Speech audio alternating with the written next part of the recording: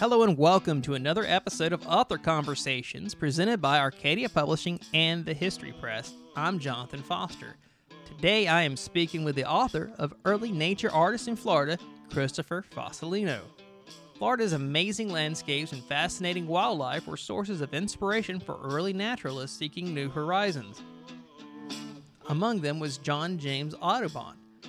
Elegant herons, acrobatic terns, endearing pelicans, and colorful rosette spoonbills all feature among his beloved artwork. But Audubon was not the first nature artist inspired by Florida. Mark Catesby, an English country squire turned adventurer, helped introduce the wonders of Florida to a European audience in the 1700s. And William Bartram, a Pennsylvania Quaker, traveled south to explore the Florida wilderness, where he canoed across a lake full of alligators and lived to sketch the creatures. Author Chris Fasolino shares the story of these artistic expeditions in a collection replete with gorgeous artwork that includes high-definition images of Audubon's rarely seen original paintings. Christopher, thanks for being on. Thank you, Johnny. Good to be here.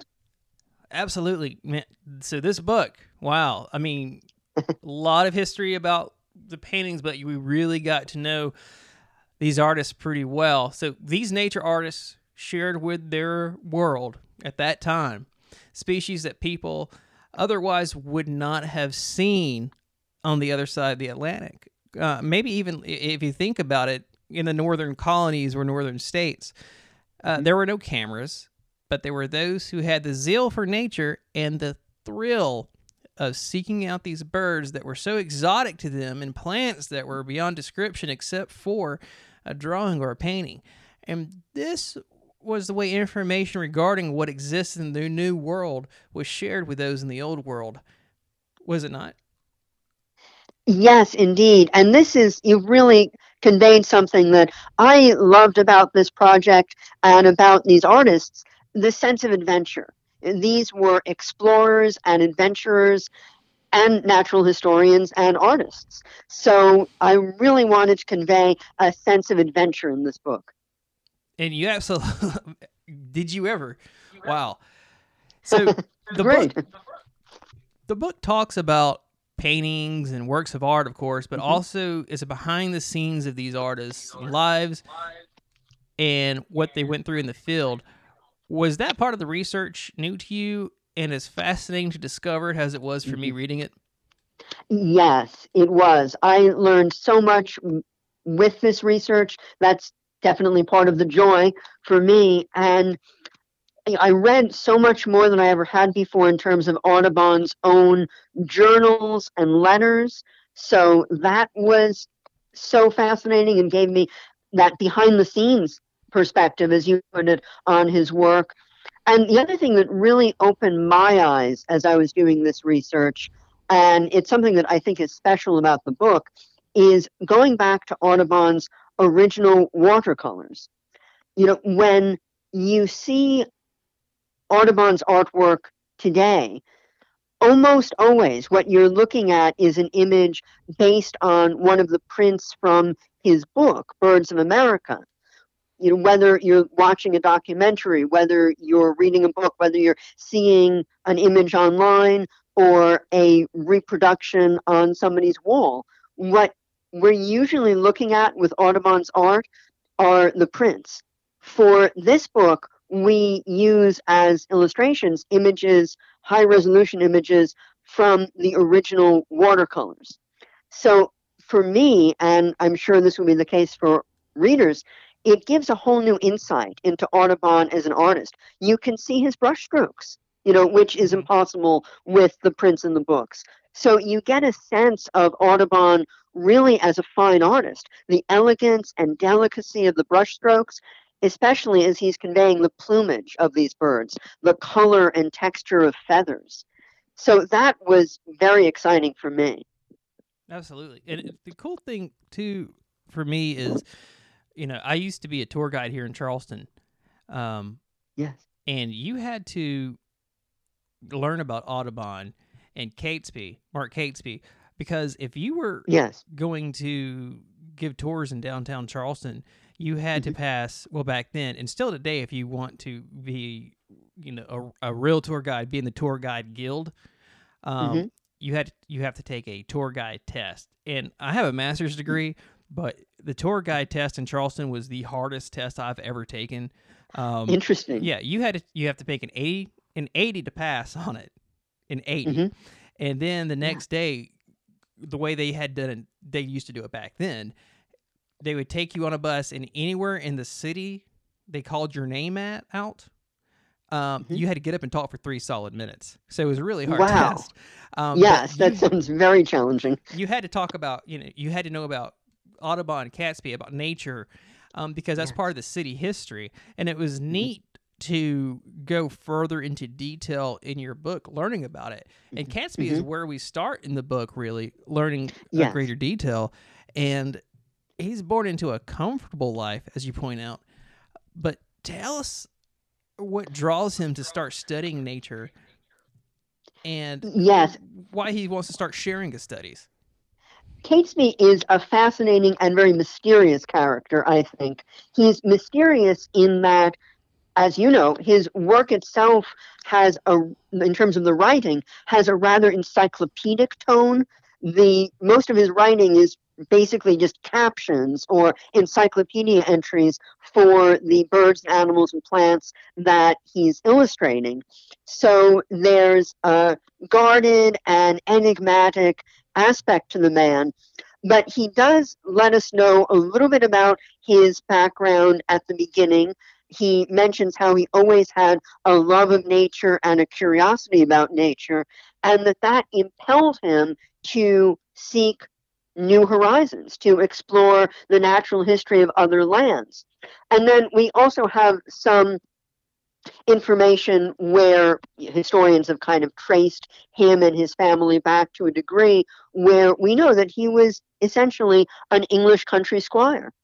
And as he became more adventurous and more curious, although he had this very comfortable life and he could have just continued to live out his life that way, he really had a spirit of adventure as well.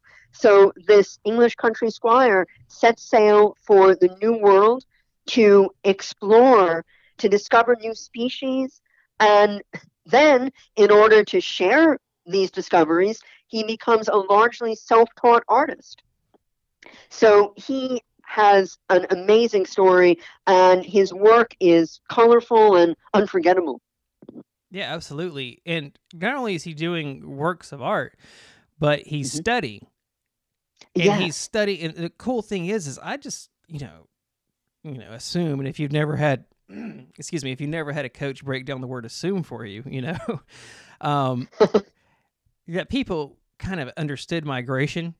But I didn't realize that it wasn't Oh. until the Hmm. 18th century. Can you tell the audience a little bit about him and migration? Yes, that's a fascinating aspect. Catesby ends up being a fellow of the Royal Society. He has important connections to the founder of the British Museum. And the story that I mentioned in the book, or the scene that I set, as far as wandering through the Enlightenment Gallery of the British Museum in London and seeing Catesby's Scarlet Ibis kind of peeking out from the pages of the original volume of his book, that was something that I got to experience about 2 years ago. My father and I were in London, and I remember seeing this. It was well before I began writing this book, but it definitely made an impression on me.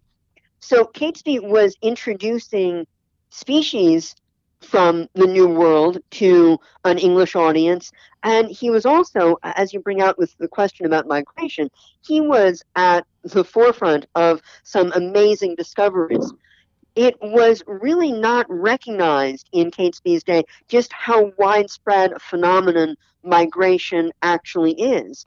And, I've read some writers of the period who are on the other side of the coin or on the other side of that argument, who are arguing that, well, isn't it so much more reasonable to think that birds would just hibernate through the winter like some mammals do, as opposed to flying across the oceans? It just seemed hard to believe, hard to imagine that, often small, delicate looking birds would make these vast migrations. And really, when we stop and think about it, it is amazing. We know today that it's true. Maybe we kind of take it for granted a little, but looking back at how much skepticism there was in the 18th century of migration being widespread, that can help to, I think, renew our sense of wonder about about the amazing journeys that migratory birds make.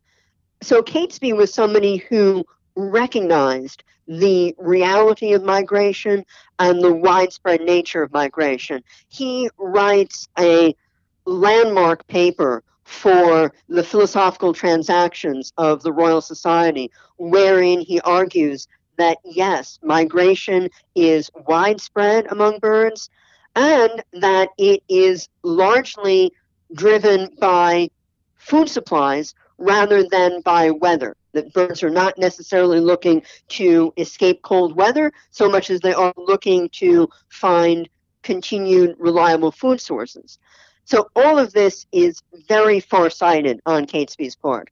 So that paper that he wrote for the Royal Society is really considered a landmark in migration studies and in the discovery of how widespread migration actually is. Just an incredible human being, an incredible scientist, really. So this next individual we're going to talk about, and you really did something great in this book when you're setting him up. You give historical context as to what's going on at the time, the people he knew at the time, with William Bartram. For instance, like who he knew. They were contemporary and friends with Benjamin Franklin, and how instrumental the people he knew would be in young William's life, setting up his love for plants and animals. But how does William end up going from Pennsylvania to Carolina to East Florida? And what is East Florida? Yes. During William Bartram's time, Florida was a British colony. We have this brief but colorful period in between wars where Florida is a British colony, was divided into West Florida and East Florida. And Bartram's father, also a natural historian, was the royal botanist for the colonies. So Bartram initially travels to Florida with his father, supporting his father's expedition, and then he returns traveling alone on what would prove to be an even more important expedition. So because of, as you said, the historical context, following the adventures of the Bartrams also takes us into the world of British East Florida, almost unknown or little known today, but very interesting and colorful period wherein they enjoyed the hospitality of the Scottish governor, who had been born in a castle in Scotland and now found himself governor of a subtropical colony that he describes as being in a state of nature when he arrived. And so he's looking out at this as kind of a tropical wilderness and maybe having his own sense of exploration with that. But then that state of nature, as I point out in the book, is just what attracted the Bartrams to Florida and to explore the flora and fauna there. Yeah, it just in his zeal for exploration, but also he's a Quaker. Yes. He has the Quaker background, and I gotta tip my cap for you for letting the reader know this time the Seminoles were a fairly new tribe. Yes. And Bartram, again, is just an interesting figure for me, and he's going to interact with him. And I feel like if it's not for his upbringing, he may not have had the fortune in life he's had to be welcome amongst the Seminole people as he was. Yes, he may not have survived very long in Florida if it was not for his Quaker upbringing and perspective. He approaches the Seminole with this wonderful sense of respect and brotherhood, and he writes beautifully about the sense of honor and respect that he has toward the Seminole. He addresses very directly the common portrayals of Native Americans as being warlike, and he's able to address this from a Quaker perspective and essentially ask his audience, who isn't? And point out how the motives that would spur warfare among the Native American tribes are just the same motives, search for glory, territory, what have you, martial sense of honor, the same motives that would be found in European cultures. So his Quaker perspective on that gives him an insight that other travelers would not have had. There's almost there was a sense of mythology almost about him, especially because the way he described, and it's true, if you live in Florida, you live in coastal Georgia, you live in the low country of South Carolina, you know about alligators. And while they're not don't know, I'll say this because I used to work at Drayton Hall Plantation. If you're around the marshes, hey, they're around and they're coming back in numbers. Yes. He wrote about alligators, but the way he wrote about them, being honest about him, it made it seem like he was telling a story about mythical dragons or something. And yes. It seemed almost unbelievable to people. Will you tell us a little bit about that? It's a great example of the adage that truth is stranger than fiction. And you describe it perfectly. It seemed to people reading this up north and also in Europe that he was writing about mythical creatures, when in fact he was describing our very real creatures and actually describing alligators in a remarkably accurate way. Part of what sparked the skepticism, along with the creatures kind of seeming so fantastic to begin with, is this swashbuckling adventure that Bartram gives us, where he is canoeing across a lake full of alligators using a piece of wood to fend them off at times. It's very exciting. It sounds like something from an adventure novel, but it did spark skepticism in his own time and actually has continued to spark debate and skepticism. I argue in this book that Bartram's observations are very accurate, especially once you take the observer effect into account. I invite the reader to picture themselves on a canoe alone in the middle of a lake full of alligators. Yeah. How close do the gators really have to get before you start to have the impression that you're under attack? So the alligators, I suspect, were not actually attacking Bartram, but they were abundant in that area, and his descriptions of their behavior tally amazingly well with observations of alligators and other crocodilians over the past 200 years. Yeah, I mean, you're going to feel uncomfortable if you don't know what they are in their behavior, or you're just going to misunderstand. I mean, let me try to help folks out with this. So at Drayton Hall, where I used to work at, you would have alligators just come up and sun right beside, we had a privy, basically an outhouse, that you would have a 7-foot alligator sometimes just come up and hang out by. And it would just sit there. And some people were afraid by it. We had one person who came up and said our pet alligator got out. Obviously, that person wasn't too bright, but alligators were abundant and are abundant at Drayton Hall. They'll sun on the banks of the ponds at Drayton Hall. Same thing at Magnolia Gardens. At Middleton Place, if you're walking by the butterfly ponds or if you're walking by the mill ponds, they're just that you can walk up and be upon an alligator without even knowing it. So his stories absolutely make sense to me. Yes. So, I mean, 100% believable, especially if you live in a place where there are alligators. And if you end up moving to a place where there are alligators and you read about his accounts, you'll say, okay, yeah, 100%. I see what he's talking about. And if you go out... Sorry, go ahead. No, I was just agreeing with you. Yes, his accounts are so true to life and so real. And you know this, Christopher, Chris, if you go out into a marsh or a swamp at night and you shine a flashlight, you're going to see a lot of glowing eyes looking right back at you. So, yeah. 100%. So yeah, imagine being in that situation in a canoe on your own. Mm-hmm. Yeah. Hey, they weren't there. They don't know. He's telling you a story. Well, so that was Bartram's adventure, and it was indeed a very true to life adventure. Yeah, the story. This is the book. Alone about the art is great, but the background, the stories of the men who went out and brought these incredible details back to people, so good. And then let's talk about Audubon here, because obviously. You know Audubon, have some prints from the original etchings, from the etchings, the plates rather. Mm-hmm. Just everybody knows, if you know one nature artist, this is probably the one you know.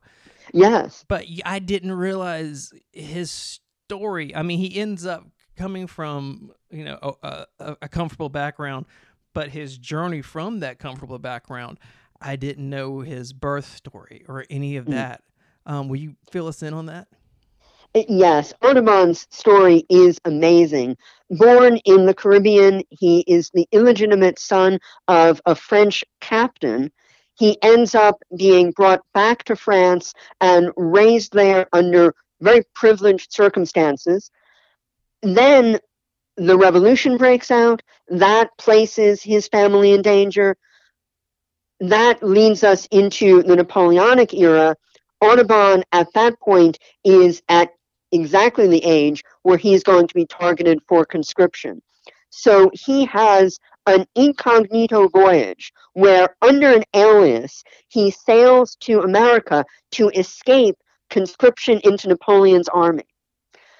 As a young man, he's now starting a new life in America and pursuing eventually his love for nature and nature art, which had been with him all his life. As a boy in the French countryside, he was collecting birds' nests and even illustrating birds, sketching and drawing birds. And then as he has this dramatic escape from Napoleon's armies, he finds himself now in a new frontier, and he uses that as an opportunity to explore and to eventually begin his masterpiece, Birds of America. I just can't imagine I feel like an action movie should be made about these guys. Almost yes. Like, how the History Channel has the men who built America and the food that made America. Maybe we should be the men who drew America. It should be about these three men. Their story is just so intriguing, but also, think about, so we know that when Audubon comes, and he's here in Carolina too for a bit. He's welcomed by the most prominent families, as he becomes well known. Yes. Because that was kind of a, taking in nature and enjoying nature and learning about nature also becomes a pastime of the well-to-do. And they kind of feel like it's part of their responsibility to learn, I guess, in a way, of what's around them and to kind of be a hobby. And I'm sure for some of them they were just doing it because they felt like they needed to, but it also becomes a passion for some, especially here in the Low Country, such as the Draytons and some of the other wealthy families. So he was welcomed here, and I'm sure in other places as well. And it's just amazing how quickly he becomes, in my mind, well known. But it doesn't happen overnight. But he also, part of that, it seems like, happens because even though he's from France, well, he's obviously born in the Caribbean, moves to France, but he crafts a persona for himself. Why does he do this? Yes, Audubon, along with being such a brilliant artist and a close observer of nature, he also has a great sense of theatrical flair. And he invents a character for himself. So even though he comes from, in terms of his background in education, this privileged French background, he learned to fence, as a youth, and at times during his travels, he would make money giving fencing lessons to young men on manors. So he has this very European background, but he reimagines himself and creates this characterization as the American woodsman. And at the time, the novels of James Fenimore Cooper were tremendously popular on both sides of the Atlantic. That was part of his appeal and his marketing strategy, in a sense. And in particular, when he was trying to promote his work in England, and then he just carries it on from there, he kind of acts like he just stepped out of the pages of The Last of the Mohicans. Audubon presents himself as the American woodsman, this frontier adventurer. And of course, it's true in a way, because he was having these amazing, sometimes very dangerous adventures on the frontier. So the experience is accurate, but the characterization is imagined, because he dresses in buckskins. I mentioned The Last of the Mohicans, but you could also think of Davy Crockett. Yeah. For a modern day audience, that's the kind of character that he portrays himself as. So there's this really fascinating dynamic with Audubon, where the adventures are very real, but the characterization is imaginary to a large degree and purposely theatrical on his part. He's a very interesting and colorful character. 100%.